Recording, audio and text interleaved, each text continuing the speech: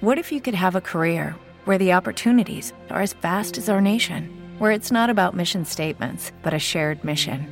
At U.S. Customs and Border Protection, we go beyond to protect more than borders. From ship to shore, air to ground, cities to local communities, CBP agents and officers are keeping people safe. Join U.S. Customs and Border Protection and go beyond for something far greater than yourself. Learn more at cbp.gov/careers. Lisa likes the window seat at night. The lights below that tell her she's nearly home. Then there's the lights she can't see. The runway lights we power to bring her plane safely into land. And because at Energia we also power all of Ireland's streetlights, Lisa's taxi home is that bit safer too. And no prizes for guessing who powers her house. Welcome home, Lisa. Energia, the power behind your power.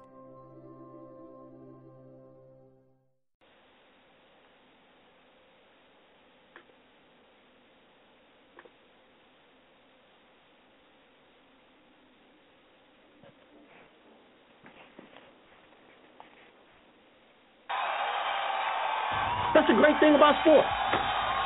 You play to win. And I don't care if you don't have any wins. You go play to win. When you start telling me it doesn't matter, then retire.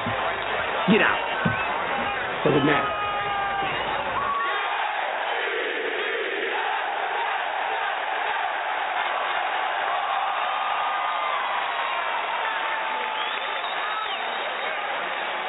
Can't wait. Anybody can be beat. So how did that just feel? Feel great. Poetic justice.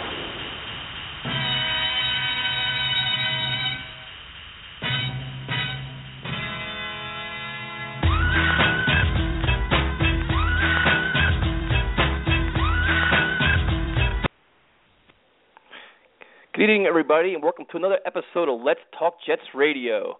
This is your host, Tyson Roush, and we'll be joined with our good friend, Panda, momentarily. But before we do that, you call us in at 929-477-2651. Also, we're live on Twitter at Talk Jets Radio. So if you have questions, want things you want us to talk about, fire them away. We'll do our best to get back to you during the show or after the show. So with that being said, Mr. Joe, we got a lot of news, man. We got a head coach and a general manager in place finally.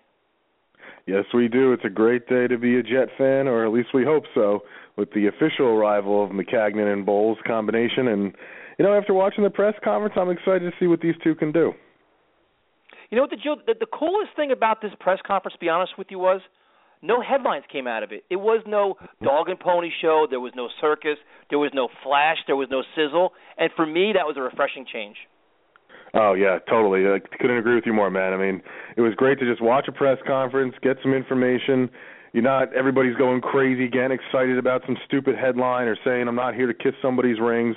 I think both Bowles and Maccagnan, I think they both did a great professional job. And it's a breath of fresh air for this organization. Yeah, no doubt. And the terms that came out of it most, I mean, we kind of knew what to expect out of this, but it's professional. And you heard about, like, they want to be tough. They talk about work ethic, smart football. Those are things we've asked for how long now? We always want to say, if you play tough, smart, physical football, you're going to be okay. And that was the overlying theme for me. I mean, was that your take too as well?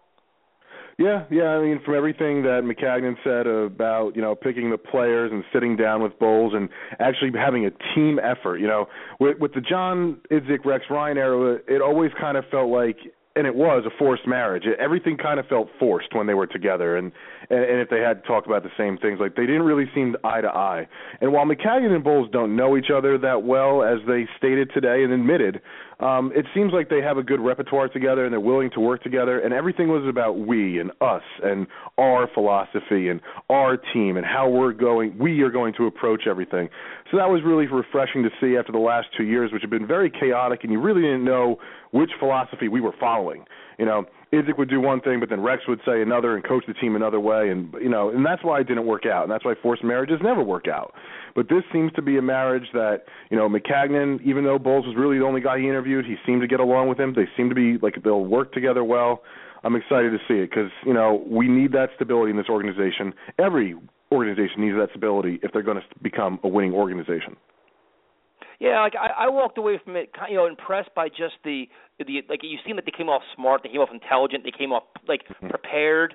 And you're not going to win games off a press conference. I understand that, but you can get fired from one, obviously with John Idzik. So, I walked away impressed. I like the way they're talking. I like when you're talking about work ethic. Dude, work ethic that means the things in the past were like DeMario Davis and Muhammad Wilkerson. All these guys are saying, guys weren't watching film, practice habits weren't good. You have a funny feeling that is going to change, and it's going to change immediately under Todd Bowles. Yeah, they're going to weed those guys out, the guys whoever Davis and Wilkerson were referring to. I have a feeling that Bowles, being a former player, and, just the way that he seems to like to want to run business and run this organization, I think those players will be weeded out in due time. It's going to be a tough physical team that pays attention to detail, and, they're going to get at it. Yeah, and the key word here, Joe, that I'm going to love to say over and over is accountability. And the thing is, you have this feeling, everything you read about Todd Bowles from his players, from other coaches, is he holds his players accountable. And you have a funny feeling, even Maccagnan mentioned that a little bit too, where it's like, everybody's going to earn their stuff. It's accountability on every level, from him to his scouts to the coaches to the players, and that's all you could ask for. I mean, if you tell a player to do something, they're not doing it, make the change. If you do that, you foster an environment of winning, success. It's a productive environment, and that's, I think, kind of left under like kind of maybe a more laxed environment under Rex Ryan. Yeah, I mean, and as they both said today, they want to sit down together, evaluate the 53-man roster, see what changes that have to be made, see what additions they want to make, and nobody was anointed. Geno, first question was about Geno Smith, and they didn't anoint him. They said, Todd Bowles said he was a great college quarterback, but we have to review the tape, see how he is. Maccagnan basically said the same exact thing. So, they're not here to anoint anyone. Everybody's got to prove their worth to this organization now, and now's the time, because if you slack off and if you're lackadaisical and you're not paying attention to the film and you're not producing on the field, you're going to be on the street. Now, you might end somewhere else, but you're not going to be here. So it's time for these players to really step up and shine this offseason. Otherwise, they're going to be looking for jobs. Yeah, no doubt. And with that, we'll go to phones. We've got some busy phone lines already early on. And this is a very good friend of ours who I know is going to have some strong takes on Bowles and Maccagnan. What's up, man? This is Joe and Tyson with Let's Talk Jets. Yes, hello. This is Joe from Long Beach. How are you guys doing today? Good, great, man. How you doing? All right. Was just wondering, I watched the press conference, and I was really kind of blown away about how many times their paths have crossed. That was something that was really kind of weird to me, that they had been around each other multiple times and really didn't know each other, and then, kind of got to know each other within I believe it was the Redskins facility. So that was awesome, too. I was also kind of blown away at how Todd spoke about the offensive side of the ball, about establishing the run game still, and he wasn't, he knows you have to throw the ball all around, but he was all about establishing the run game and playing complementary football. I kind of wanted to get you guys' thoughts about it. What do you guys think about it? Well, it was interesting as well, and I think that, coming off watching the Seattle Seahawks and Marshawn Lynch run the ball, I think opened some eyes for him. I mean, LeGarrette Blount scoring touchdowns like it was easy. I think he knows where, in order to win in the NFL, you have to run the ball at some point. So I think he's mentioning that. And also I think he looked at his resources on his team where the Jets, with Chris Ivory, and I'm guessing even if C.J. Spiller comes here, I mean, I think he knows that you have the ability to run the ball. So I think he's trying to say the right things. But, I mean, everything that you see under Chan Gailey is that as everybody knows at this point, has been announced the offensive coordinator, is he adapts his system to the personnel that they have. I mean, Panda, that's what I took, whereas they're looking at the roster saying, okay, in order for us to win now, we're going to adapt our offense to the players that we have. So you have guys like Chris Ivory in the backfield, let's maximize his talents. I mean, Panda, what's your take on that? Yeah, I mean, a guy like Chan Gailey, he has always adapted to the talent around him. Has been able to get the most out of quarterbacks, like Todd Bowles, said in the presser today, whether it be Cordell Stewart, Ryan Fitzpatrick, or whoever the quarterback was at the time. So, it's going to be interesting to see what happens. I agree with Joe with how many times they cross paths, like in New Jersey. Just practicing, in 1978, 79, I believe they were referencing when Bowles was a junior and senior, and Maccagnan was there with his dad 50 yards away, and they were probably right there. I mean, it is funny how that happened, but as far as an offensive philosophy and wanting to run the ball still, I believe in that too. I believe you got to run the ball to set up the pass. You can't just be, all pass all the time. You see even the Patriots, I mean, they got LeGarrette Blount, they got Shane Vereen, they run the ball. And like you said, Tyson, the defending champion and soon-to-be two-time defending champion Seahawks, I mean, they run the ball to set up the pass. That's what they do. And I think Bowles saw that a lot in Seattle. And I think he also saw it in Arizona. I mean, Carson Palmer, while yes, he did have one of his better years this year until he got hurt, Arizona's run game was pretty good. And for him to be able to, limit his mistakes, they had to run the football. And that's what. And with a quarterback like Geno Smith, or maybe a young rookie that comes in, whatever the situation may be, you're going to need to run the football to win. And when Chris Ivory is your best player on offense, which I believe he is right now, you got to give him the ball. Yeah, okay. Go ahead, Tyson. Go ahead, Joe. Go ahead. Yeah, I totally agree with everything you said, Panda, as far as using Chris Ivory the correct way and establishing the run to set up the pass. I'm really excited to see where this is going to go. I'm not going to sit here and say that I love the idea of Chan Gailey as our offensive coordinator, but I'm willing to definitely, I'm a wait-and-see guy. I want to wait and see what he does. And, hopefully it works out and hopefully everything goes straight. So I'm definitely excited about this, though. So, Joe, what do you think about the possible addition of Casey Rogers as defensive coordinator? Nothing has been made official, but it seems like the over-prevailing thought is that eventually, sooner rather than later, Casey Rogers, current Miami Dolphins defensive line coach since 2008, will be Bowles' pick as defensive coordinator. What do you think about that as a possible move? I think it's actually a pretty solid move. He's coached some really pretty decent defensive linemen. Cameron Wake, he's had Paul Soliai, he had as well. He put that together as well. So I think that's a pretty decent addition. Everyone knows I dislike the Dolphins as much as anybody else. So if we can get a guy in here that's going to, upgrade and make solid moves as well, because I believe even with Casey coming in, I think that Todd is still going to at least call the shots there anyway. So he's going to be the one calling the plays anyway. But I do think that that's definitely an upgrade, especially when you have a guy, that just left our defensive line coach that was really, really good just left. So I think that we're in pretty solid shape getting Casey Rogers in here. Joe, do you think, what is your take on, with Gailey being on the offensive side of the ball, I'll explain later why I think it's a good hire. Now, do you have confidence with Todd Bowles in terms of managing the defensive staff? Like Rex Ryan was calling the plays, doing all this, and he seemed to get engulfed in it. Like he was just so into the defense where he lost what's going on offense. Do you think, based on what Todd Bowles said today, that you have more confidence in him on the sideline, saying, this guy is not going to be a one-headed monster. He's going to understand what's going on with his entire team. I think, again, that's kind of a wait-and-see thing. I do believe that he is a little bit, or is more interested in the offense than Rex ever was.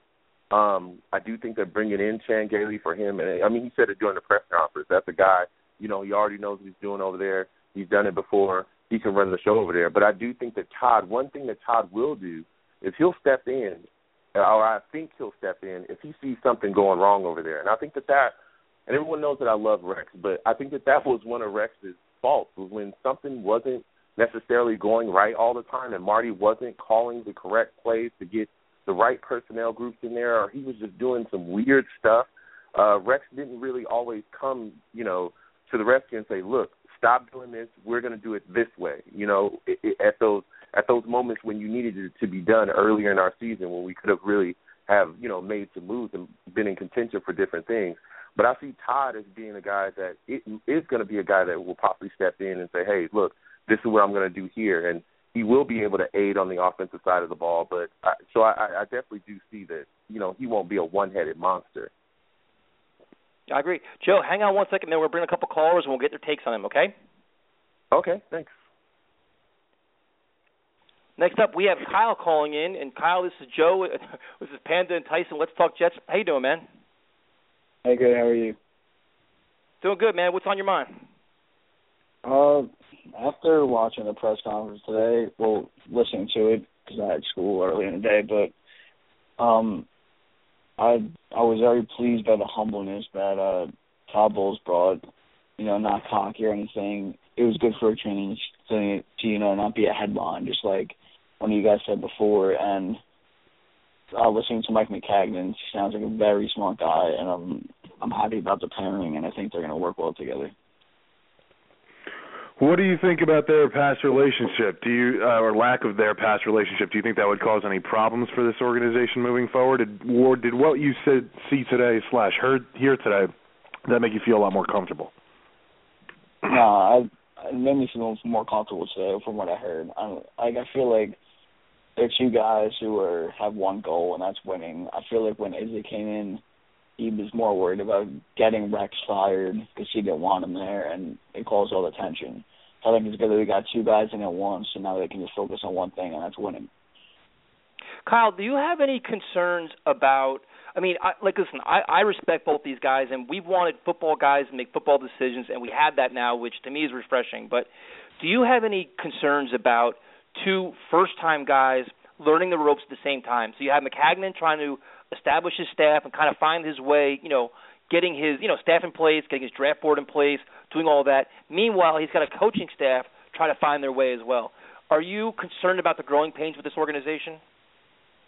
I mean, yeah, a little bit, because, you get tired of the whole rebuilding process and you just want to win now. But I guess we're going to have to wait. I know they're looking at Gene Smith to hire, as he's a former GM, so he could help Maccagnan along the way. And they have Galley in there, who's also been a head coach, so we can help Bowles out a little bit. And I heard about I forgot what the name was, but they're talking about bringing, an assistant head coach maybe to help Bowles out in his first year or so. Yeah, it's interesting. I think Galley's going to try to help him out with that. There's a bunch of names. Panda, what's your take on that? Do you have any concerns? He's trying to put guys in place. I know he's got a lot of resources, Maccagnan and Bowles both, with the Parcells tree and Castley and all those other guys. Do you have any concerns with both two first-time guys as they try to work their way through their first season? Not really. Every great GM or head coach, they got their start somewhere, and I'm not sitting here ready to anoint Maccagnan and Bowles as the next, great tandem that's going to win 3 Super Bowls or anything like that. I'm not saying that, but yeah, I guess a little bit with them both being rookies, that does, make some people a little bit nervous. But like I said, everyone starts somewhere. Give these guys a chance, see what happens along the way. Yeah, no doubt. So, Kyle, what are you thinking going forward? Do you think, Maccagnan said today he's going to be pretty aggressive, or he said he's going to be aggressive in free agency. Was that music to your ears or what? Yeah, I loved it because I'm a huge fan of Antonio Cromartie, and knowing that Bowles is here now, I really feel that he'll be back, and that's good to see. We'll have, a lower tier, but he's still a shutdown corner, which is good to have in a blitzing defense, and hopefully we can find maybe one more. What would be good to have is it's finally a GM that listens to a head coach. When the head coach says, "Hey, I need corners," the GM actually gets him the corners. That's probably a pretty good start, no? Exactly. Kyle, man, thanks for calling in, dude. We appreciate it. Oh, go ahead. Okay, what is it? Are you guys Nick Foles fans? What happened? Nick Foles? Yeah. From the Eagle, I am a Nick Foles fan. Compared to what we have, I think Foles would be the best quarterback on this roster. Why do you ask? Because I was just watching NFL Network a couple minutes ago, and they brought up that, Mariota and Chip Kelly having a connection, and they're saying Chip Kelly is willing to trade his whole draft, which would mean Nick Foles would be available via trade, and I think it would be cheaper if they got Mariota. If they are willing to move up to get Mariota and they pull that trigger, that's definitely a phone call I would make. I saw a couple of people mention, Kirk Cousins and Mike Glennon as other trade possibilities. Maybe look at that route. But you know what? If the Eagles were to pull that trigger, I would definitely look at Nick Foles because he's a better name to me than Glennon or Cousins. And right now with Geno and Sims, everybody I know loves Sims because he's the great white hype in the preseason and everything. But when it comes to get on the field, he hasn't shown anything. He's Terry Conklin, so. It is what it is. I'd love to get a guy like Nick Foles in here. Why not? Exactly. If we can't get Mariota, that's the route I go. I'm a huge Mariota fan, but if we can't get him, which is getting more and more unrealistic, I'll take Foles. Yeah, Foles is definitely an option. He's a guy he's being coached by he's got a great coach in Chip Kelly. He's shown some flashes of being a productive quarterback, and Panda, as you mentioned, he's better than anything we have at this point. So the only issue with Foles would be if you trade for him is how much you're going to pay him. You got to give him a contract. What kind of contract terms are you giving him? You giving he's going to want starter money. What are you going to offer Nick Foles in terms of a contract? Yeah, that's true. I don't know. He's still on a rookie deal. You could play it out for one season depending on the draft compensation. Yeah, but you're going to let him walk. But he's not going to be that tough one. expensive, especially if they trade up for Mariota, that's their guy, and Foles is going to be a backup, so he wouldn't be that expensive. Right.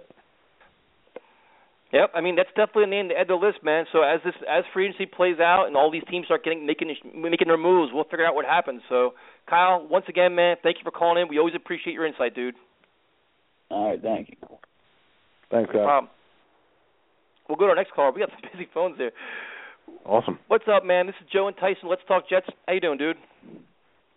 Hi, guys. Thanks for taking my call. Hey, no problem. What's on your mind? Going on? Not much. I listened to the press conference, and about an hour or two later, I wrote an article regarding 5 things that we could deduce from the press conference. And, the 5 things I wrote about was first that Todd Bowles is going to bring a CEO approach to coaching. It's something that Rex Ryan lacked because during his tenure as coach, I feel like he was never able to evolve more than a glorified defensive coordinator. The second thing was that there's going to be an equal and synchronous relationship between Maccagnan and Bowles. When during the postseason press conference during Black Monday, Woody Johnson emphasized the relationship of a head coach and general manager, and I actually found it rather interesting that though Mike Maccagnan was announced the same day officially with Todd Bowles, he was already proceeding in interviews for Todd Bowles, which indicates that he was already hired a day or two before. So I just found it interesting that they did the press conference together, probably to harp on that relationship being mutual and of equal partnership. The next thing I noticed also was that there was a lack of commitment to Geno Smith. Call it hyperbole, call it corporate lingo, but when the most positive thing about you is said that you're a great college quarterback, I really think they're non-committal about Geno Smith being a starting quarterback. For the first time in a few years, we're going to have a legitimate starting quarterback competition during training camp. But the fourth thing I talked about was building through the draft. The Jets, Maccagnan stated that's ideally how he wants to build this organization, and filling out the rest of the spots to free agency. The Jets, according to OverTheCap.com, are going to have approximately $48 million in cap space, of which 89% have to be used due to the 89% rule. And even though this was Idzik's philosophy as well, he had no 20 years of scouting experience, and he presumably relied tremendously, at least, on ex-Jets executive Terry Bradway. And the last thing I noticed also was that players should be prepared for a massive culture change. Todd Bowles essentially articulated this. He said that the previous culture, while there was nothing wrong with it per se, it wasn't successful. So I feel like Bowles is definitely going to put the players in a position to succeed, but at the same juncture, they are going to be responsible for succeeding or otherwise facing the consequences. And that was pretty much what I took away after the press conference, and I was really happy with what I heard from the two men. Well, the first thing is, where's your article at? Did you send it to us? We'll retweet it if you want. Oh, I appreciate that. No, I'm not. I don't write for a blog specifically. I'm just writing right now fan posts on Gangrene Nation. I'm just trying to get myself out there and to become perhaps a writer for a site at one point. But I'll definitely send out my article to you guys on Twitter, and I appreciate that gesture very much. So. Yeah, no, absolutely. Yeah, we always, like, anybody that writes good content, has good opinions, we always retweet it and share it. I mean, you're always calling too. But to go through some of your points, and you made some really good ones, is the first thing was, I agree with you about the whole Geno Smith thing. No, the fact that nobody's getting handed anything anywhere, to me, is good. And see, the thing is, in the past, when Rex Ryan or even John Idzik said things, I don't think half of us believed them. It was just like Rex said it, we all just rolled our eyes, shook our head because we knew better. And I think now these guys, with their first impression, have a chance to do actions speak louder than words. So it's like, if it's going to be an open competition or we're going to bring in competition, if they do it and follow through with it, then you have a sense of accountability on the organization. You can't say open competition and then give the job to Geno Smith. You can't say open competition and then, not play Sanchez or play Tebow or do whatever nonsense you try to do. So, I mean, Panda, my first take was, in terms of accountability and competition, you could say it, but now you got to back it up with words by saying Geno Smith's not being handed anything. We're going to bring in whoever it may be, Foles, Mallett, whoever it is, and you're going to fight for your job, and everybody's going to earn the reps. And if that actually happens, then you have accountability, then you have competition, and then you have an organization going in the right direction. Yeah, no, and there is a way that Geno Smith could win the competition depending on who's in here, and if he is truly the best guy for the job, then, great. But as Bowles and Maccagnan said today, they didn't hand him anything. They said they have to evaluate him on tape, yada, yada, yada. That's all great. We'll see who's brought in. I mean, if it's Geno, Sims, and a rookie, honestly, it's probably going to end up being Geno. Maybe a veteran comes in here, maybe, Foles, Mallett, Hoyer, whoever it may be. You would think they'd have the upper hand, but you don't really know. I mean, the good thing is, is I really do believe in Bowles and Maccagnan, but like you said, they got to prove it. We'll see what happens this summer. There's a lot of work to be done. We'll see who they add, and let the chips fall where they may. But everything right now sounds great, but we'll see if it's, still sounds great 6 months from now. Yeah, and the other thing, too, is, you touched on a lot of things, even with the draft, things like that. It's just you have a sense of a little bit more confidence. Right now we're all excited because it's new voices, it's a new vision, it's a new era, all that, and we're excited. But the fact that you have a guy with 20 years of scouting background, he comes off intelligent, he knows what he's doing, he's got a hard work ethic.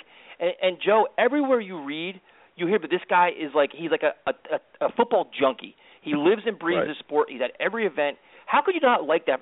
Just your initial impression is a positive one. Oh, 100%. Maccagnan, he seems like, exactly like you said, a total football junkie, probably sitting in the room watching film 15, 16 hours a day, scouting, doing all that, and that's great. That's exactly what you need as a general manager. This guy's a football guy who's around football people, watching football. He's not sitting up there crunching numbers. Well, you do need someone like that. You don't want to just, spend free willy-nilly. I'm sure they'll have people in the organization that will help him out with that.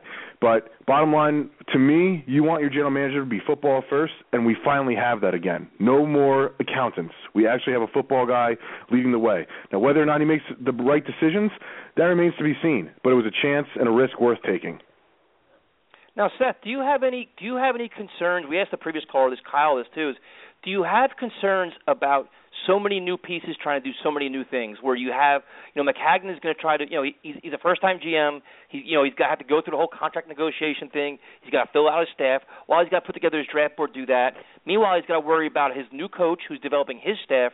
Do you have any concerns about all these guys learning on the job? Do you feel there's going to be any kind of learning curve and maybe some kind of painful, growing pains?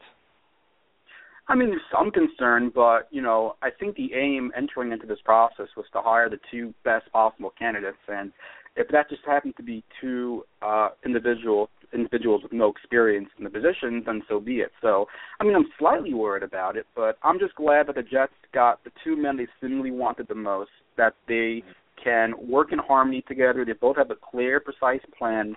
And, we have to be patient because let's be honest, this is not a one-year fix in my opinion. You're looking at a 2 to 3 year fix because there's so many gaping holes on the roster and we don't have a quarterback yet. Without the quarterback being solidified, there's no way this team can be successful. So a little worried, but at the same juncture, I realize that this is not a quick fix. I'm going to be patient. I think Jet fans should be patient, allow them 2 to 3 years to turn this team around. And I think if and when we find the quarterback within 2 to 3 years, I think then we can really start judging the tenure of these two men. No, Did you like the move I of definitely agree.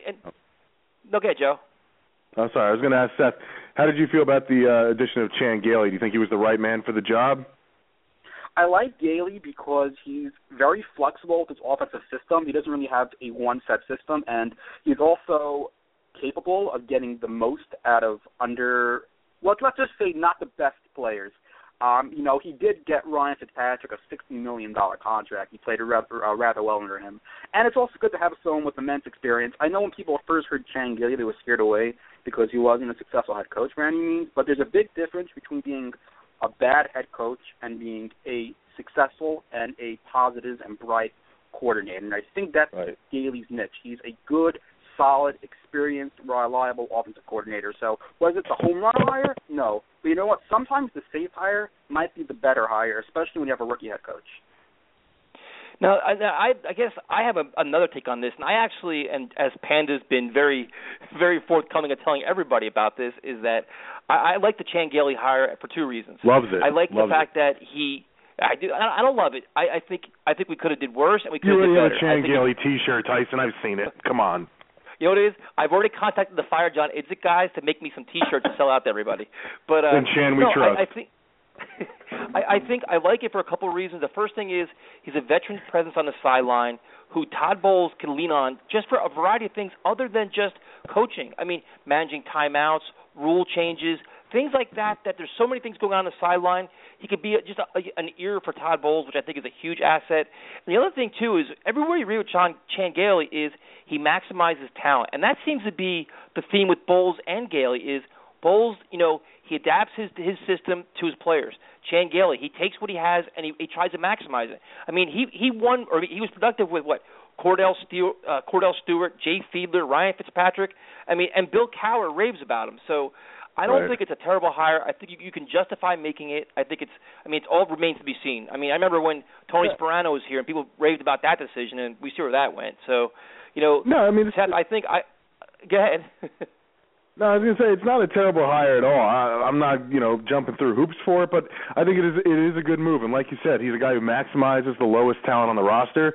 Well, you know what? Over the last 4 years with our team, we haven't even been able to maximize the best talent on the roster. I mean, we haven't had a 1,000-yard receiver in I don't know how long. Maybe Gailey can get here and make something out of Percy Harvin if he's still around. Who knows? I mean, it would be nice to have somebody who can maximize talent for a change. Yeah, no doubt. I agree. I mean, it's talking about not force feeding systems, getting the most out of your players, and in this day and age, especially with injuries now and everything else, you have to be able to adapt. So if our coaching staff can do that, which it seems based on their history they do that, I think they're heading in the right direction. I mean, what do you think, Seth? Absolutely, and like I said earlier, I'm gonna stress patience because this is a rebuilding job. I understand in the NFL you can gain multiple wins from the previous seasons, but without an established quarterback and without an established secondary, which I find to be the two most important things right now in the NFL, the Jets really aren't going to win many games. So I'm excited by the two candidates. They're both well qualified. They're both well respected in their respective positions. But I just want to emphasize patience, and I'm actually looking forward to what can be built here. And the move that really signified change to me was getting rid of Terry Bradway and Jeff Bauer. They survived two regime changes, which is incredibly rare in the NFL for two prominent executives to last that long. And I thought maybe Woody was influencing GMs to keep them or forcing them to keep them. So I was really glad to see that they were let go. They're not bad people. They're not bad executives, but the scouting department has failed miserably the past couple of years, and it was a dire change that was required. So that move right there really solidified how positive I am about the hire of Maccagnan and Bowles. Yeah, no doubt. I mean, when that news came out, I think half of Jets Nation celebrated. The other one started drinking. So I think it was an excellent day. So, Seth, once again, thanks for calling in. We will definitely tweet out your link, and if you ever have information you want to share to everybody, we'll definitely help you spread the word, man. Absolutely. Thank you so much. Have a wonderful night, guys. You too. You too. Take care, man. And with that being said, we're going to bring back on Joe from Long Beach. We touched on a couple things that I know he wants to talk about. And, Joe, we talked about the hiring of Chan Gailey, and most of it is about maximizing talent. I mean, you heard from Bowles, he adapts the system. Chan Gailey adapts the system. And I think he's a valuable resource just for being, helping out with rules changes, timeouts, game management. I mean, do you think that's a huge asset for Todd Bowles? I think it is a huge asset for Todd. I totally agree with that as well, that, he's an asset for him to go to for different things, just issues with, just being a new head coach. As far as Chan Gailey maximizing talent and things like that, I mean, it all sounds great, but I heard some of the same things about Marty Mornhinweg. I heard some of the same things about Tony Sparano, when they first came in here. So like I said, with Chan Gailey, I'm still a wait-and-see type of guy with him. I don't think he's the worst offensive coordinator in the world. I think we could have did a lot worse than Chan Gailey. But, he's a guy, like I said again, is a wait-and-see guy. But I do think he's the perfect pairing almost pretty much in this situation for Todd Bowles.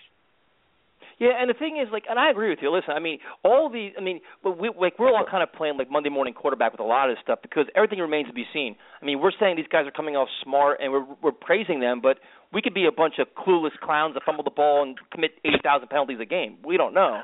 Yeah. You know what I'm saying? But I think I could – go ahead. Tyson, you love Chan Gailey like I love Salim Akeem.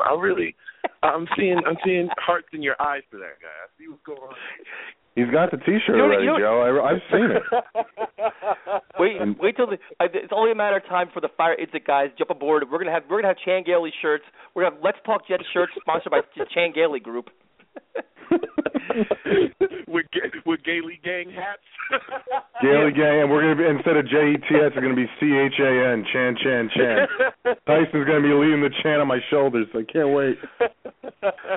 But it's just you could justify the hire. I mean, if anything, I start having concerns when they mention guys like Gene Smith in the front office, where you looked at his history. I mean, his resume in Jacksonville is a complete disaster. But I mean, that's You don't want to take a punter in the third round, Tyson? Come on. Can't get these beds. Mike Nugent. Oh, come on now. Let's not bash on the Nuge.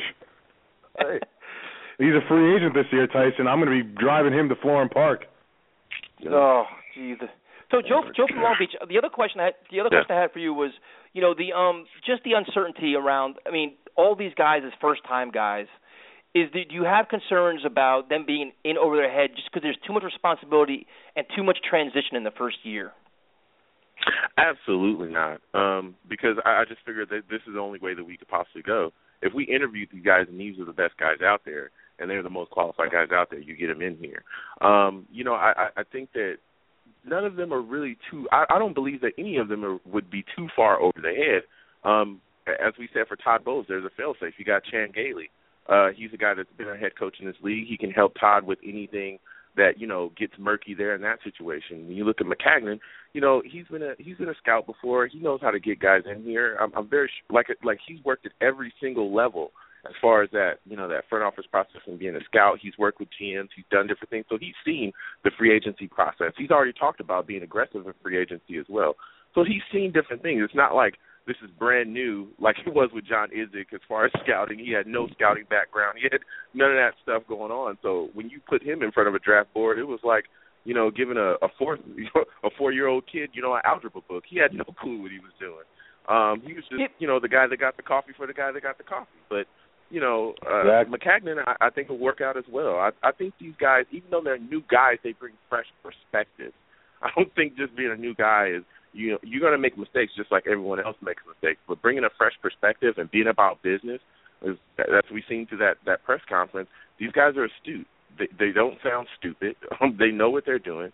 So let's just, give them their run and see how it goes. Yeah, but see, now the concern I have is this. I mean, listen, I respect their intelligence, what they're telling us, everything else. And it's interesting when he said we're going to be aggressive in free agency, which is what we all wanted because we wanted Idzik last year to be more aggressive than he was. And he tried to approach it, didn't work. But now it's like, okay, this is the first time GM loaded with $45 million in cap space and a top 10 pick. If this guy makes foolish mistakes in his first year, that could set you back a couple years.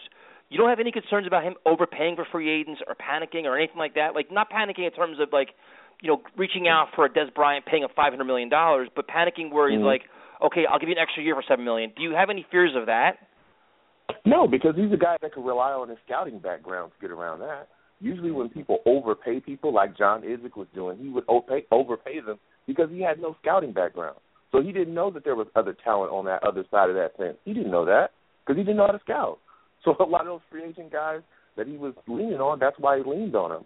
I think when at least my take on Maccagnan is when he said we're going to be aggressive, that means he's going to go into free agency 100 miles an hour. He's going to look at guys. He's going to see who's the best fit for his team, and he's going to make those moves. And he's not going to wait like John Idzik did. John Idzik wasn't – that was John's problem in free agency as well, that he was so slow to get things done. So being aggressive doesn't – I don't believe it means he's going to overpay for people. I just think it means that he's going to get the right guy in here, and he's going to make moves to make this team better. What do you think, Panda?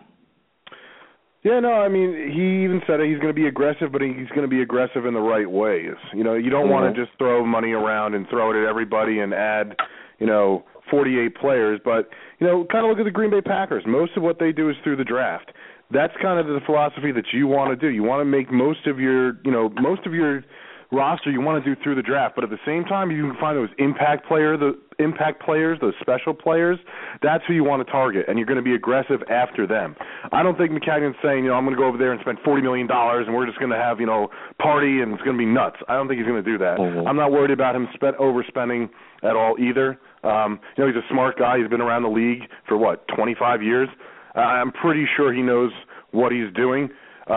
This is why he got this job. There's gonna be some learning curves. I'm sure there'll be a couple of signings that he makes where 2 years from now we're slamming our heads into the wall saying, what the hell was he thinking? But at the same time, he might come away with 10 very solid signings. So give him time. We're going to see what happens. I'm not worried about him overspending. It's just a good aggressive approach to have. You have to go aggressive into free agency right now because, as everybody has said, and we've acknowledged before on the show, there are a ton of holes on this team, and this is a rebuilding process. And as much as you want to do it all through the draft, you just can't. Not in today's NFL. You can't. You got to have to add some free agents somewhere across the line. And if you find somebody you really like, go aggressive after them and get them here. No, fair enough. And hey, Joe from Long Beach, hang on 1 second. We're gonna go to a call. I got a call about a question about you for the roster. So hang on 1 second, man. Okay. All right. Awesome. And we got a special call on the line here because this guy is Mr. Twitter. If there's a Jets Twitter going on, this guy is always actively involved, sharing his very strong opinions. Hans, it's Joe and Tyson. Let's talk Jets. How you doing, man? How we doing, guys? It's great to be here. What's going on, Hans? Saw that you were the first question today. The Bulls, huh? The latest Jets Twitter celebrity. Yep, that's there you right. go. That's you. that was, I'll tell you what, that was really humbling, and that's actually where I wanted to start.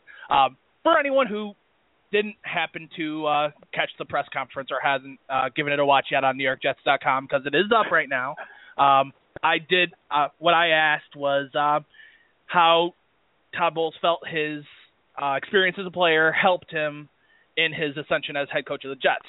And I feel that the way that he had answered that question, I felt really good about it. I feel it really helped set the tone for the press conference for him, because he talked about how being a player himself helps him identify more with the players than if you just had like a career coach, like basically what a Marty Mornhinweg would do, or a Bill Parcells, or someone along that lines. So and he mentioned something about being helping him come across more like a big brother rather than a coach, and I just feel that was really I felt that was really encouraging, and I walked away really impressed with the press conference in general. I was as well, and I agree with you. I thought that was a great point that he made about being a big brother, not so much as a coach, and, he can relate to the players. And I think we're seeing that with some of the hires that he's made. I mean, Casey Rogers, I know that's not official. He did spend a little bit of time in the league as a player, not much. Jimmy Johnson, who was just hired as the tight ends coach, who was the tight ends coach in Minnesota from 2006 to 2013. He was a player in the league, actually played with Bowles on the Redskins for 3 years. I think you're going to see a lot of former players on this staff. And that's good because they'll be able to relate to the players like you mentioned, like Bowles mentioned earlier today. But Hans, what did you feel? How do you feel about the combination of Bowles and Maccagnan moving forward? Do you think their lack of relationship, they've only known each other for a week, is something that's troublesome? Or do you really, after seeing the press conference today and seeing them speak together for 45 minutes, do you sense, that they're getting it together and they're going to be a good duo? Well, let's be honest. How often do you have a head coach and a GM combo where they've known each other for X amount of years? How often do you have that kind of a situation come up? Ultimately, the vibes that I got from the press conference, it really seems like that they get along. I mean, it might be easy for us to say that because we also said that about Rex and Idzik as well, and we know how that turned out. But this time it just feels different. It comes across as more genuine.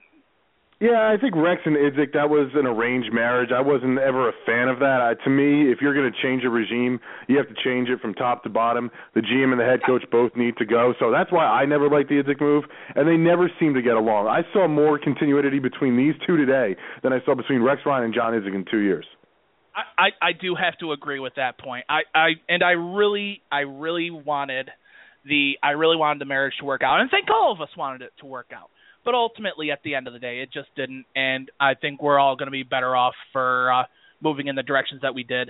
Though I am very disappointed that we lost out on Lynn and Coach Dunbar, who were two of my favorites on that staff, the only ones that were worth their weight in gold on that staff.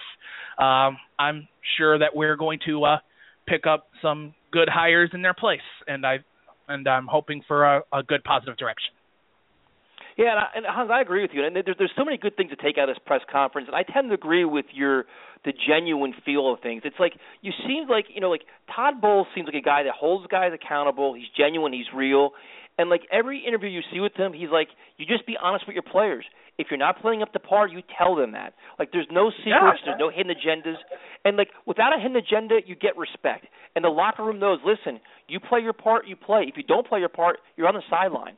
And, like, that sense of accountability is, like, and if you've listened to this show for the last year, I've been screaming about accountability until I was blue. Yes. It seems like it's finally here.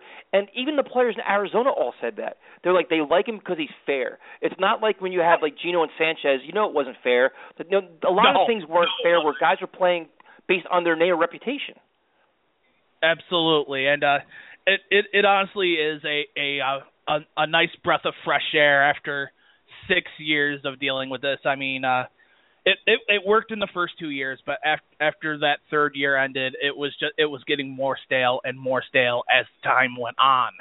So it's nice to have accountability. It's also nice to hear when a coach is willing to be adaptive and mold around what he has. Because, I mean, I'm sure one or both of you guys heard on 98.7 FM, ESPN, he said that he is going to be running more of a base 3-4, but there's also going to be some 4-3 and some other multiple fronts as well. And he's really not married to one specific thing or one specific idea. In fact, you can even go back to this past season where he ran a 3-4 in Arizona primarily, but against the Cowboys, they were running more of a base 4-3. So, no, I agree. I agree with you. I think whenever you hear about coaches that are willing to adapt based on personnel, based on issues that they're facing, whether it's injuries, flaws in the system, whatever it is, that's the way you win in the NFL. And I mean, the going joke, I mean, with me and Joe this whole season was, here comes the halftime adjustments. Because you know what they were? They were nothing. So now you have a feeling that this coaching staff is going to understand, recognize, listen, we got to go more man coverage. We got to run the ball more. We got to do. It seems like this coaching staff is going to realize, listen, we're recognizing our mistakes. We make halftime adjustments. Which, Panda, I know from me and you, dude, that was something that just continuously pissed us off. Oh, yeah. I mean, it seemed like, if anything, at halftime we got worse. We didn't even get better. We didn't stay stagnant. We got worse. There was nothing done. They make their plan throughout the week, and if it worked throughout the game, great. And if it didn't, it just got worse and worse and worse and worse. And you know what? Maybe with Bowles and other former players on the staff, maybe that's what they need. Guys who actually have played the game. They understand, all right, this isn't working. Scrap the plan we worked on for 6 days. It is what it is. We got to find a way to win, make the adjustments. Let's go get them in the second half. That'll be great to see. No doubt. Hans, man, before we let you go, give everybody your Twitter handle because you're a must-follow because you always share strong opinions, man. It is @LookIt'sHans, and I am always more than willing to talk Jets with just about anybody, though there is the occasional person that does get under my skin, but you'll always get those people. And as far as Todd Bowles is concerned, you know that you always have that there's always been coaches who've been players in the past. Sometimes it's worked where you have your Jason Garretts. Sometimes it hasn't. Those are the Mike Singletaries of the world. Let's hope ours is more like the Jason Garrett and less like the Mike Singletary. Can't win with him. Can't do it. Have a good night, Hans. You as well, guys. Thank you very much. Take it easy.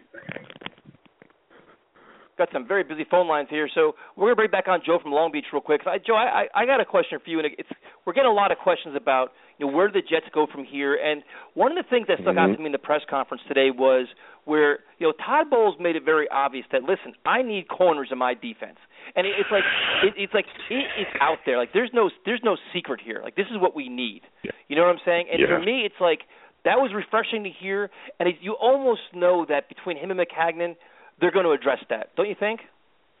Yes, I believe how they rebuilt the secondary is paramount, man. Our corners are trash. We need to go out there and search every single corner of the world to get some guys in here that are going to fit in his scheme, they're going to be able to play and get the job done out there. I really believe that is one huge hole in our team that just you cannot go into the season with it looking the way it does. So, they've got to get that together, and I think that's where Maccagnan's scouting background is going to come in. He's going to be able to get some guys in there, and Bowles, his coaching is also going to be put to the test as well. Let's see if he can take guys that aren't as great as, Cromartie or Patrick Peterson, like guys he's had in Arizona, and let's see if he can coach some guys up and, get them to play decently within his scheme. But that is extremely important to get some corners in here. Yeah, and I think that's where, the chemistry, like Joe mentioned the chemistry, Hans mentioned it, the chemistry between Maccagnan and Bowles is vital. I mean, you can't have two guys with two different agendas trying to save their jobs or try, even how Panda mentioned before, when you inherit a general manager, you inherit a coach, there's always that crossing. There's always a fine line somewhere where they're going to be like, you know what, this is my job, this is your job.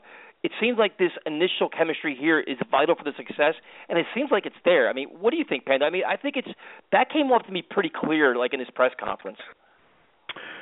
Yeah, I mean, they're definitely going to have a strong chemistry together. They definitely came off strong. They're going to want to work together. Like I said before, it was a lot of R and we and together, those words were really emphasized throughout the press conference, and that's great to see because, I said before, we've all said before, the last 2 years, it just wasn't there. It just wasn't there. You could tell there was two different philosophies, two different agendas going on. Now it's one single agenda. Two guys, their first GM job for Maccagnan, first head coaching job for Bowles. Two guys who have longed to be in the positions they're in, striving, working hard to build a winning organization together. Will it work out? We don't know, but right now everything sounds good, everything looks good, and you got to be very hopeful right now if you're a Jet fan.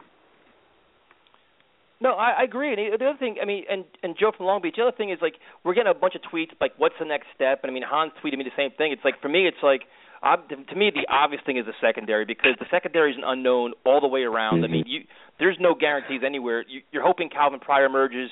You're hoping Dexter McDougal can play healthy. You hope Milner can get healthy. Hope is nothing in the NFL. You need to have guys on the field. And I guess after that, you got to look at locking up Wilkerson. I mean, that's got to be a priority at this point, don't you think, Joe, or no?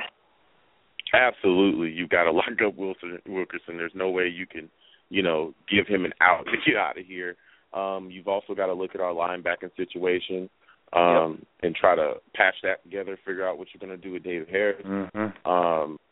Figure out. Yeah, then you go offensive line. I think the quarterback position, I know people, hey, let's get a guy in here, let's get Mariota, let's get this. Listen, that quarterback position is something I don't think we're going to be able to solve this year. That's my personal opinion. I've talked about Winston 1,000 times. I've talked about Mariota 1,000 times on here.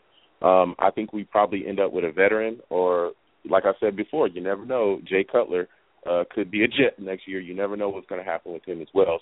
But I think you definitely got to look at the secondary. You've definitely got to get Wilkerson done. You definitely got to look at the linebacker position, and you have to fix this crap offensive line as well. Well, when it comes to the secondary, free agent-wise, Joe, are there any names that interest you out there? I mean, I see Brandon Flowers might be available. Obviously, everyone mentions Antonio Cromartie because, he was with Bowles last year, and, maybe that's something you look at too. Byron Maxwell is a name out there. How about any name that you would really say is the top of your list guy that you would like to see brought in here at corner? Because we know one of those cornerback spots, whether somebody likes it or not, if he's healthy, is going to be manned by D. Milner. The other one, that's a huge question mark. Could be McDougal, could be Walls, could be Tyson. I mean, I don't know. But what about a free agent name? What's a name that you would look at to bring in here? Who would be your number one guy? The name that you mentioned, the second guy you talked about, Cromartie. not Tyson. Cromartie was a guy that I'm definitely interested in bringing back here. I don't think we should have got rid of him the first time. He's a guy, we know what we're going to get out of him. He's already been here.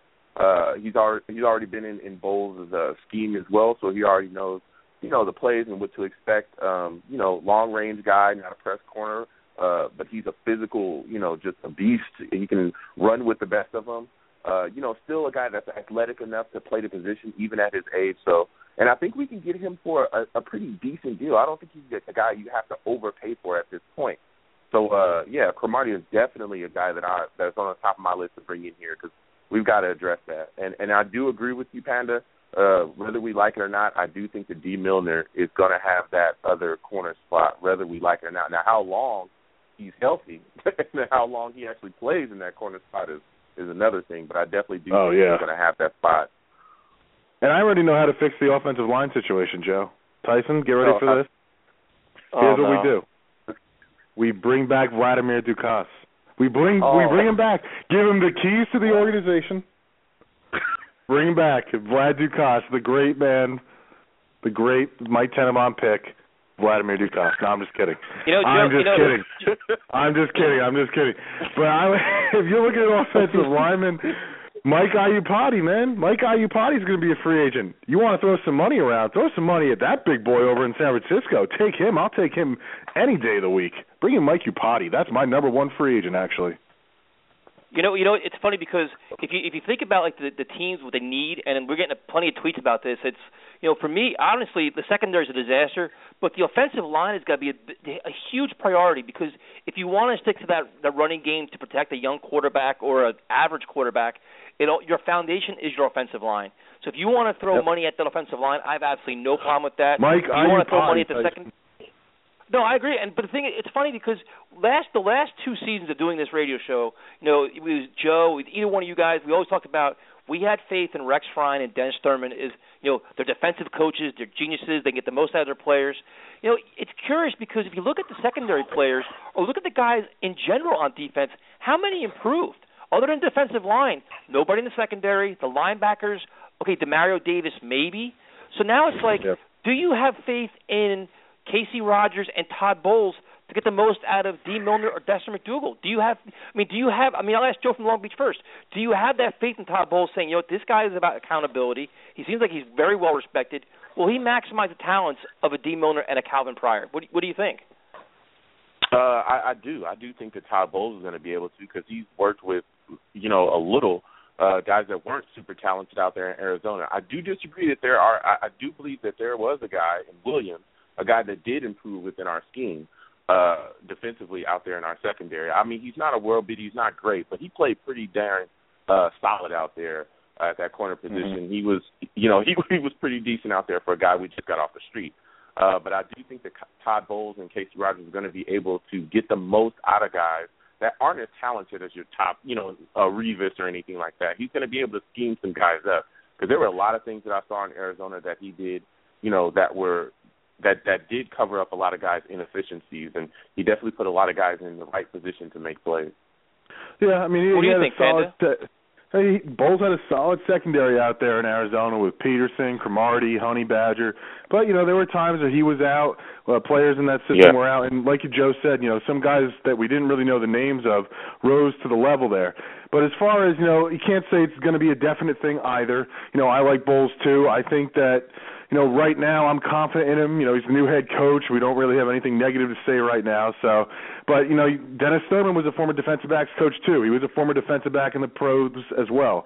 So at the same time, it's not a given that they're going to get the best out of it. It's kind of like we hope. You sit there, you sit back, you hope that you get the best out of it, but there's no guarantees. But right now, we're liking everything that he's saying. But, Todd Bowles isn't Vince Lombardi quite just yet. No, I agree, but I think it's just, we always gave praise for Rex. And, that's a good call with Marcus Williams. I definitely agree about that. But we gave Rex so much praise, and his defensive schemes were phenomenal, and a lot of smoke and mirrors and all this stuff. But it's like, you wanted to see more development out of certain players. Just because you said Demario Davis was like Ray Lewis, he never, he talked so much about the players, and the expectations never lived up to him. So now I think that, Todd Bowles is going to keep things real. He's not going to throw out ridiculous, compliments about players that they're never going to live up to. But maybe he will maximize the talent of some of these guys that, Calvin Pryor, maybe even Quentin Coples. And that was my question for you, Joe from Long Beach, was the next guy is Quentin Coples. I mean, Panda hates him and would have traded him 2 years ago. But do you think Todd Bowles can get anything out of Coples? No. I don't know. I don't know if anyone can get anything out of Coples. We talked about him earlier in the preseason, and I told you guys to have some businesses on, and I told you guys I didn't think that Coples would have necessarily a great year. I didn't think he was going to have a big year, and it kind of showed out that way. I think he's a guy that really just lacks a motor. I don't think that he steps on that field with much intensity. When you're getting beat out by a guy like Jason Babin, a journeyman guy who's coming in, he's taking your spot, he's making more plays than you on this field, and you've been here for however long, and you can't figure out certain things in the scheme, I don't know. Does he fit in Bowles' defense? Yeah, possibly, if he gets it together and decides that he wants to play. I think that a lot of things that's going on with Quentin Coples is on with Quentin Coples. If Quentin comes out there and has a motor and is in shape and wants to play, then, yeah, he has a shot. But I don't think that he's going to be here much longer. I really don't. Panda? Oh, come on, please. Trade him now. You know what? He's young. He doesn't make that much money. Get rid of him. The guy is a total bum. I'm tired of talking about him. He's always had a terrible motor. He has a terrible motor now. He has one good game. Everyone gets all excited about it. And then all of a sudden, 3 weeks later, I'm like, where's Quinn Copeland's been? For all I know, he's been bagging groceries at ShopRite. I have no idea. You know what? You could probably get a decent draft pick for him, maybe a 4 or 5, something like that. I don't know. Get rid of him. He doesn't fit the system. Please, just get Quentin Copeland out of here. He can get something for him. And then my next question for this, and I was peppering you guys with questions because so many things come up in this press conference, and what I like the most is that they didn't really share too much. It was very professional, no lofty expectations, just about doing research, doing their due diligence, things like that. And it's just, the quarterback position is interesting, and it seems like everybody is willing to say, you know what, we may not have our quarterback next year either. Now, the way these guys came off today, especially Maccagnan, if, say we draft a Mariota, just for example, we draft him, or a young quarterback, and our starter is Geno, and he struggles over the first 5-6 games, and the media and the fan base is like, play Mariota, do you think these two guys as a team will have the ability to say, listen, Geno's our guy for now, Mariota's not ready, and that's what do you think they'll have the ability and the power to say, listen, we're not playing until he's ready to play, that's it? Do you think they can do that? I'll start with Joe from Long Beach. Yes, I do. I think they'll absolutely do that. And that was one of my knocks with bringing in Winston and Mariota. Those are guys that are going to have to sit for a year. I don't think that they're guys that are going to cave to media pressure. And you also got to look at what you're putting, that quarterback in front of as well if they don't get this offensive line patched up. So I do believe that they'll just go with what they have, and they're not going to, bend unless Geno or whoever the starter is just playing so off the charts terribly, where it's just like, come on, this guy's coming out and throwing 4 or 5 picks a game, and we're just getting blown out every single game. I don't think they're going to cave to media pressure. What do you think, Panda? I don't think they'll cave to media pressure, but at the same time, if, we're talking about Geno struggling for a 3rd consecutive season and we're seeing more of the same, I think the coaching staff as a whole will want to go to a young quarterback like Mariota. You might not want to go to him in September, but if it's November and the team is, 2-6 or 3-7, I don't see why they wouldn't go to a young quarterback at that point.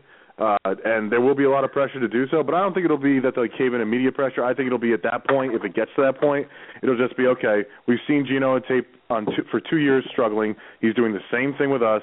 It's time to call a spade and go to the next guy.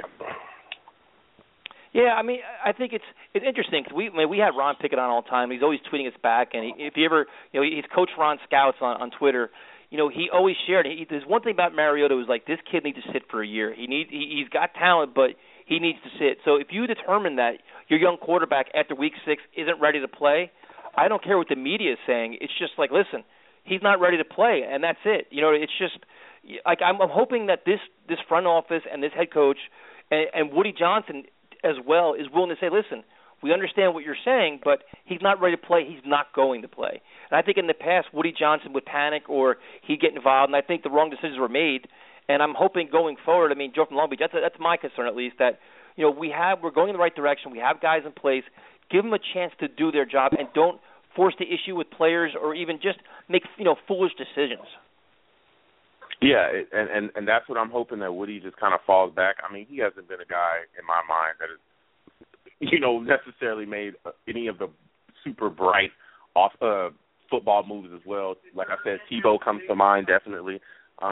So as long as he sits back and lets these guys do what they need to do and make the moves they need to make, we'll be a fine team. I also wanted to kind of touch on the offensive line as well. So we go back to that just a little bit. Sure. Yeah, Vladimir Dukas all the way. Let's go. Vladimir Dukas. You know what? I think this draft, and I understand everyone wants Mariota, and that's awesome. Like, that's cool or whatever. But I think this is a draft I believe we should trade down and get offensive linemen. There's so many guys out there.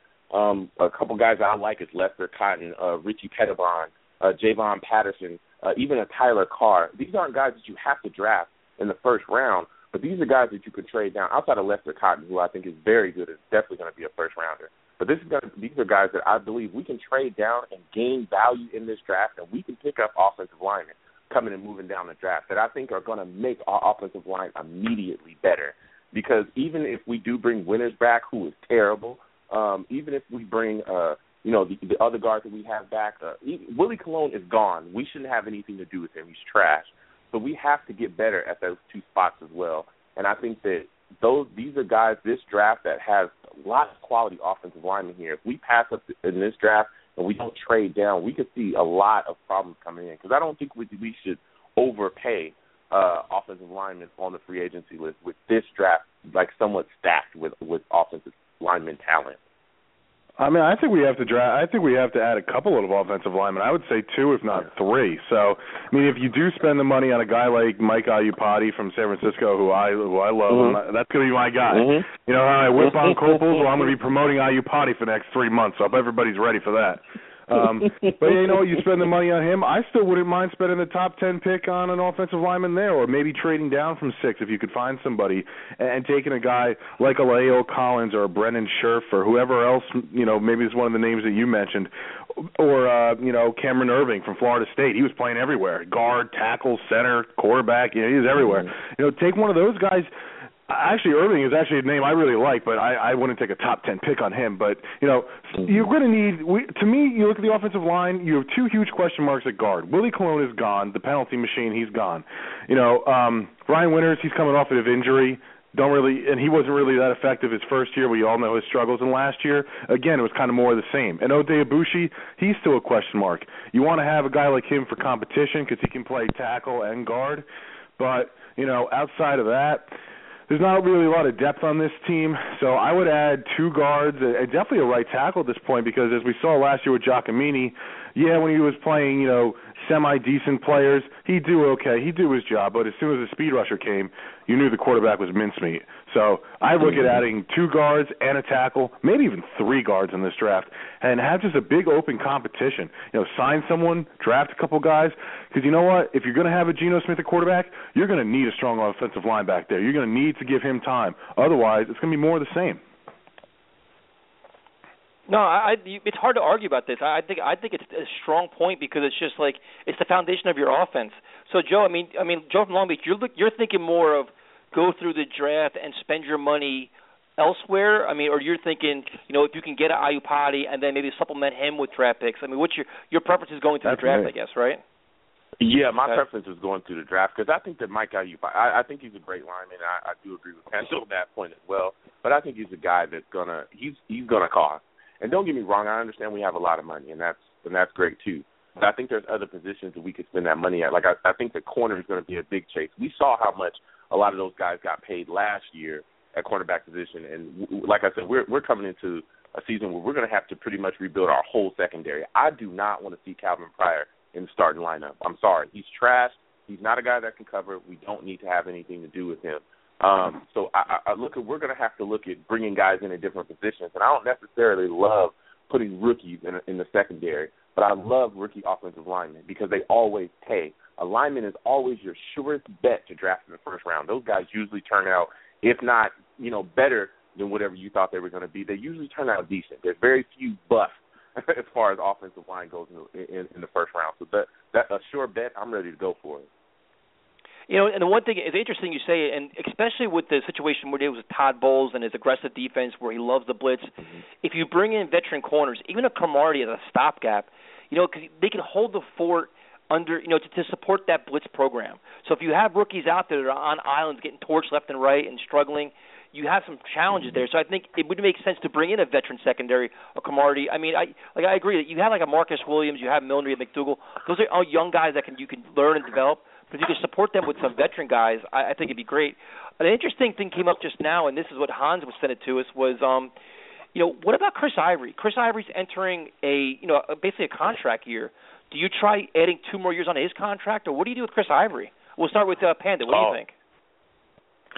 With me on Chris Ivory, he is coming into a contract year, but at the same time, he's getting kind of up there, and how much money are you really going to give him at this point? I mean, he carries the ball, less than 200 times a year, around 200 times a year. He's 26 years old. He's going to be 27 at the start of the season. I'm not giving him a major deal. And personally, to me, I would let the season play out. I don't think he's somebody who next off season is going to be in high demand. I mean, he carried the ball 200 times this year, 820 yards, 6 touchdowns. That was great. I wouldn't be spending the money on him. I'd be looking elsewhere right now. I'd be looking to tie up Wilkerson, Snacks, maybe Davis as well. His contract is coming up at the end of next season, I believe. So, or the end of this season, I should say, coming up 2015. Those are the guys I'm looking to tie up. Davis, Wilkerson, Snacks, and after next year, it's going to be Richardson, and, the list goes on and on. So, Ivory, no, I'd let the season play out and see how it goes with him, because you never know with his injury history. You just don't. What about you, Joe from Long Beach? I definitely agree somewhat with Panda. He's a guy that I want to go into the season and kind of see what happens to him, because he does have an extensive injury history. But I love the way that he runs. I like Chris Ivory being our starter either way it goes. So I would definitely look to give him a 2-year extension, but I wouldn't break the bank for him. But he is definitely a guy that I think is dynamic. I think he's underrated in this league. I think he's vastly underrated in this league. I think he's a great runner. He can catch the ball, and he can also block as well. We saw that various times in this season. When he's used correctly, you start to see that this guy is extremely talented. But I think that there's other things that also we need to start addressing in that running back group as well. I think we need a speed back. I think we need a change of pace back. I think Bilal Powell's probably going to get butted out this year. Richardson, the guy that we brought in last year that ended up on our practice squad, I'm excited to see what we get out of him this year, especially with Chris Johnson being gone. So it could end up being a three-headed monster, and that's why I just wouldn't break the bank for Ivory as well anyway. Yeah, and the problem I have with running backs is now it seems like they're a dime a dozen, and the money can be spent wisely elsewhere because you can draft these guys now. You don't see. DeMarco Murray's going to be out there, maybe Marshawn Lynch and these guys, but you just can't justify paying $5, $6, $7 million a running back where you can get an adequate replacement in the draft or much cheaper. You mentioned Bilal Powell. The one thing about Ivory that I think is interesting is that Chan Gailey will maximize his talent and get him in space. And that guy in space, the ball in his hands, going to run over people left and right. So he could have huge years where I think this year he wasn't used nowhere near enough. I think this coming season he'll be used a lot, and he'll probably put up big numbers. But I'm with you guys. I'd like to keep him, but not at no ridiculous, contract. If you could extend him, great. If you can't, hey, draft somebody. It is what it is at this point. It's just there's only so much money to go around. I think there's bigger priorities somewhere else. The other thing is we had a couple of tweets about this, and I know I already have my take on this. And the story came out today about how David Lee, Rex Ryan's new buddy in Buffalo, was talking about Geno Smith and his blunders and how it killed the team. And I don't want to talk too much about Rex Ryan and his staff and everything else, but the only thing I have to say is the only thing David Lee should be worrying about right now is teaching E.J. Manuel the Wildcat, because it's all he's good for. And before he rips his former cornerbacks, you're the quarterback coach. If the quarterbacks didn't develop, guess who that's on? It's on David Lee. So for me, it's a non-story. I find it comical. Any offensive coach that had the nerve to talk about our offense, dude, that you're part of the problem. So, Panda, you have any takes on this? I was just laughing, you've got to be kidding me. Yeah, I didn't really quite believe it when I first saw it come across the screen. I'm like, David Lee rips Geno Smith. I'm like, oh, God, here we go again with more, comments. But then when I read it, I thought the same exact thing. Like, wait a minute. So you're saying Geno Smith was the problem because of the turnovers, but aren't you the one who is primarily responsible for teaching him not to turn the ball over? To make the reads and to teach him and get him to be better. Instead, he didn't progress at all. Last year there was no progression. I don't care what anyone wants to say. There was no progression. And if anything, there was regression. All right, and that falls on Marty Mornhinweg and David Lee. Marty Mornhinweg hasn't opened his mouth. David Lee did. Well, you know what? Go have fun with E.J. Manuel, who was replaced by Uncle Rico, who is now back in retirement. Go have fun with that. We'll see how that works out for you. Yeah. I found it absolutely comical. The only thing, he was supposed to be the guru of this, guru of that. The only thing he did was create wildcat plays that never worked and almost got Michael Vick killed. So, it worked for 10 games 6 years ago, and now he's a freaking superstar. Give me a break. Yeah, him and Tony Soprano are so outdated right now. But, Joe from Long Beach, do you have any takes on this? I found it ridiculous. Just a guy, this just another guy running his yapper as he, waddles his way to Buffalo. I don't give haters any kind of shine at all over here. I don't, go to Buffalo and have a nice day. That's it. You coach Geno, he didn't get better. You also coach Mark, he didn't get any better. So, it is what it is. The numbers speak for themselves. So you are part of the problem, and that's that. So just go on about your business. Kick rock. Go to Buffalo. Get Tim Tebow up there. Get Ronnie Brown out of the retirement home, and you can run the Wildcat all day. Let me know how that works out for you. Yeah, they're gonna bring Brad Smith up there. Let Brad Smith run their offense for a while too while they're at it. There you go. The only thing I have left for you guys is just, it seems like everybody right now is kind of okay with the quarterback situation being kind of in flux, where it's like, I don't think Geno's going to go anywhere. He's still going to be there this year. He's going to compete for a job, which he wins. Who knows? You're going to try to bring in guys, and it's like everybody's like Glennon.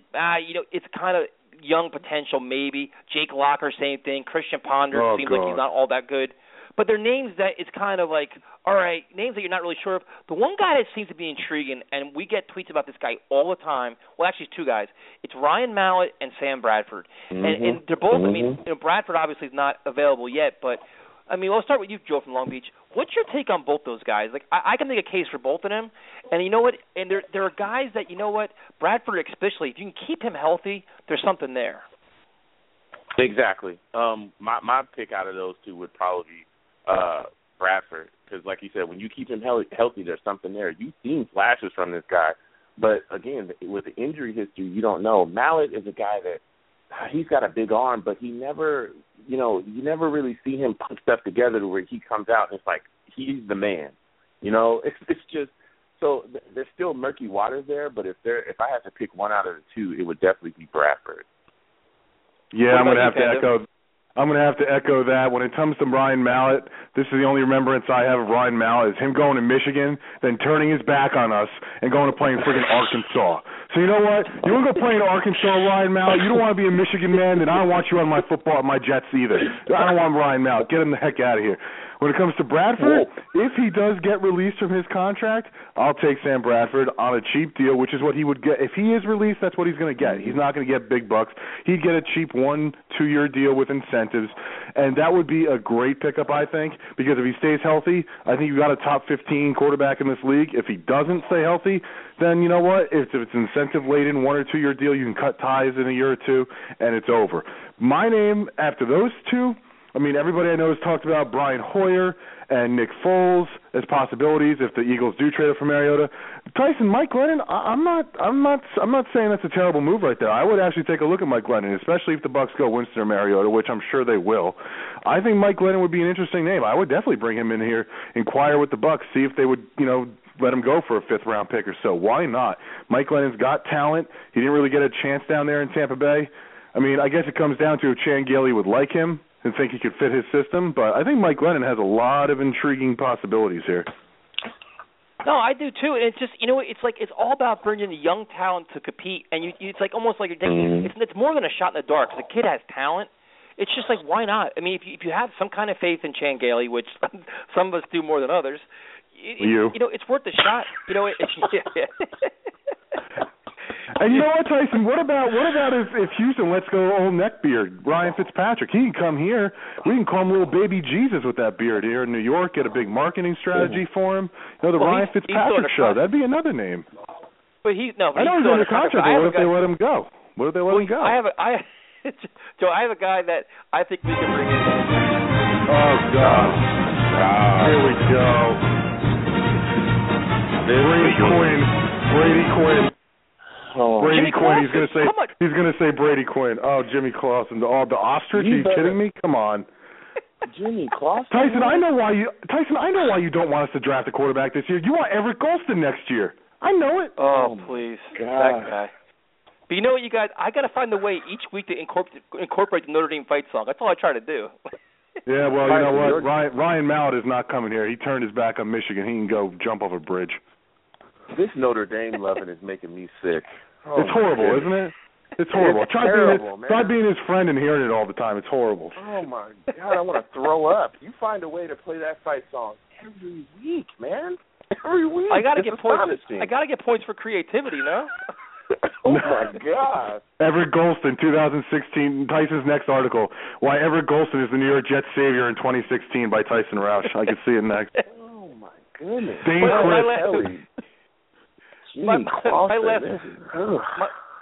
My last question for you guys is this, in terms of going into this year, there's a lot of questions, a lot of rebuilding going on and things like that, which we all know, but would you, in terms of progress, would you guys be willing to, obviously a solid defense, an improved offense, but no established quarterback after the first year? Would you guys be okay with that? I mean, would you, like, say if we bring in a Mike Glennon or a Jake Locker, it doesn't work out, but the team, they're 5-11, 6-10, and you see progress, you see improvement. Would you be okay with that after the first year with still no franchise quarterback? I absolutely would, because I believe that the field kind of forces your hand with that. If you look at what's available to us at this point with the draft and with free agency, so if I see an improved team on other places within the team, our offensive line is improved, our secondary is improved, our defense overall is improved. Just scheme-wise, it's improved well. Our play calling is pretty solid, but our quarterback still sucks. Well, then that's fine, because that's something we can build on. We can fix next year. That's definitely something we could look at fixing next year. So I wouldn't have a problem with that necessarily. First 3 and out of the season, I'm firing everybody. Get out of here. Fire Bowles, fire McCagnon, fire Gailey. 3 and out. I want 16-0 and a championship, or I'm not satisfied. No, I'm just kidding.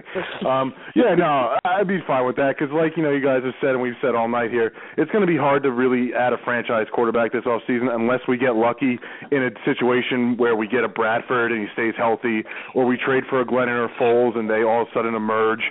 Unless that happens, and who knows, it could happen, but unless that happens, I think it is going to be that type of situation where hopefully we see improvement on the defense, hopefully we see improvement from the offensive skill position players, and we get a 6-10, 7-9 season. It wouldn't be the worst thing in the world, and then look towards hopefully finding that franchise quarterback if it's not Geno Smith or if it's not someone else next year. But that being said, first 3 and out, I'm screaming punt it now. No, I think it's interesting because a lot of times fans, we preach patience. Now I think this year may truly be about that, where the team may improve. You may see quality football, tough football, physical. I think there's going to be probably a growing pains, a learning curve for both McCagnon and Bowles. But if you see them playing smart, physical football, and we're still a quarterback away, I'm okay with that, because you can only get so much out of a rock. I mean, if there's no quarterbacks out there, what else are you supposed to do? Yeah, I don't go into this season with an expectation of a win-loss record. I just go into the season hoping to see improvement in all 3 areas of the game: offense, defense, special teams. And if we get that, the record will, land where it may. And if they have a nice 6-10, 7-9 season, it's better than we had this year, where the expectations were high and the team came crashing down. So, as long as we get improvement around the team, I think the quarterback situation will figure itself out eventually. There's 2 ways to win in this league. Either you have a great quarterback or you have a great team around a decent quarterback. So one way or the other, we got to improve this team and see what happens. No, I agree. I mean, what do you think, Joe from Long Beach? Yeah, I totally agree with what Panda said. You don't always have to have a guy that, just an absolute, mind-boggling thrower, and he can hit the guys that we surround. A decent quarterback with a solid team and an offense that's built for him to succeed, then we'll be all right too. But, I kind of look at this year as just kind of I wouldn't say a wash year. This should be a year of growth and improvement, where we see guys just to see things just get better instead of getting worse. So this year will be about the tailgating. No, but it's about having reasonable expectations, though. And I think one of the most prominent things at his press conference was that the expectations are reasonable. They're going to work hard. They're going to try their best. They're going to try to figure things out, and they're going to have a legit plan in place. And let's see what happens. And let's not promise what we can't, provide. So I think it's a good thing. And I think hopefully the fan base embraces that. And there's no guys like Panda running around at 1-4 that wants to fire everybody. I'm firing everybody. I'm telling you, first loss of the season, billboards are going up, T-shirts are going on. I want blood. 16-0, that's it. Come on, Joe, you're with me. 16-0, else we fire everybody and we sign Salim Hakeem as head coach. Come on. No. I'm riding it out. We'll see what happens. Well, we talked about a lot of things. We talked about a lot of things. Joe from Long Beach, before we let you go, man, be sure to give everybody your information once again. I know you're getting a lot of feedback on your videos and things like that. Yeah, I want to thank you guys again for having me on the show. It's always awesome to speak with you guys. I also want to say what's up and thank Henry as well. He's just awesome as well. My Twitter is YoungJ000. That's 3 zeros. My YouTube is YoungJ00. That's 2 zeros. I do weekly picks of the NFL games. I'm going all the way to the Super Bowl. I also talk Jets. It's a Jets show. Basically, I usually do 3 picks, though, throughout the season. 2 games are usually, 2 random teams that people request. And there's always 1 Jets game. So, definitely hit me up, comment, troll if you like to. I'll troll you back, and we'll see how it goes. Awesome, Joe. Thanks again, man. We appreciate it. All right. Thank you. Bye. Well, Joe, we had a lot of discussion tonight. We didn't think we'd get that much of a press conference, but it's going to be interesting to see how this all plays out. I mean, there's a lot of moving parts, a lot of hiring that still needs to go on, and then before you know it, I mean, it's going to be free agency going to be around the corner. So there's going to be a lot of changes going on before we actually get to free agency.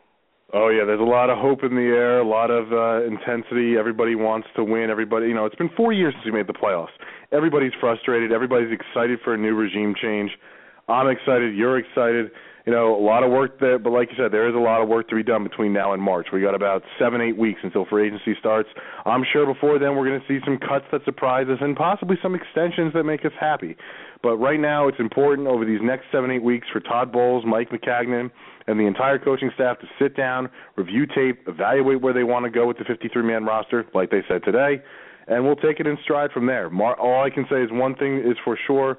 March is going to be interesting. It is going to be a very interesting time for the New York Jets to see who we add and who we let go, because every year, they're going to sign someone who you don't expect, and they're going to let go someone who you don't expect. Yeah, no doubt, and you're going to learn a lot about the philosophies of both Maccagnan and Bowles within the first month of free agency. You're going to learn, not even first 2 weeks. You're going to be like, wow, these guys want to get either. Yeah, they either want to go the veteran route, they want to go with the youth movement. We're going to learn a lot about their direction. It's going to happen quickly, and it's going to be exciting, man. I'm really looking forward to it. Want to thank all the callers tonight. I know we missed a couple of you, so we'll do our best to get you guys on next time. We apologize for that. We'll keep you guys active on Twitter, too. Hopefully our good friend Henry will be back next week so we can interact with everybody. And over the next couple of weeks, we're going to have on, our good friend Ron to help give us draft evaluations. We're going to have on agents, possibly a couple players or two, player or two. So stay tuned. We're on iTunes. And, Joe, give out your information, man. I know everybody knows you as the Panda, but make sure everybody knows what your Twitter ID is. Yep, as usual, Twitter is at L7Panda. You can find me on there. We'll talk Jets, whatever you want to talk about. I'm ready to talk about it. Just don't bring up Deflategate, please. I'm so tired of that already. Yeah, I've already lost interest in that too, man. To me, it's just like more people hating on the Patriots and nothing's going to change. So I'm over it, dude. Yeah, the Seahawks are going to wipe the slate with them next week anyway. All right, everybody. Thanks for tuning in. We appreciate it, and we'll talk to you guys next Tuesday.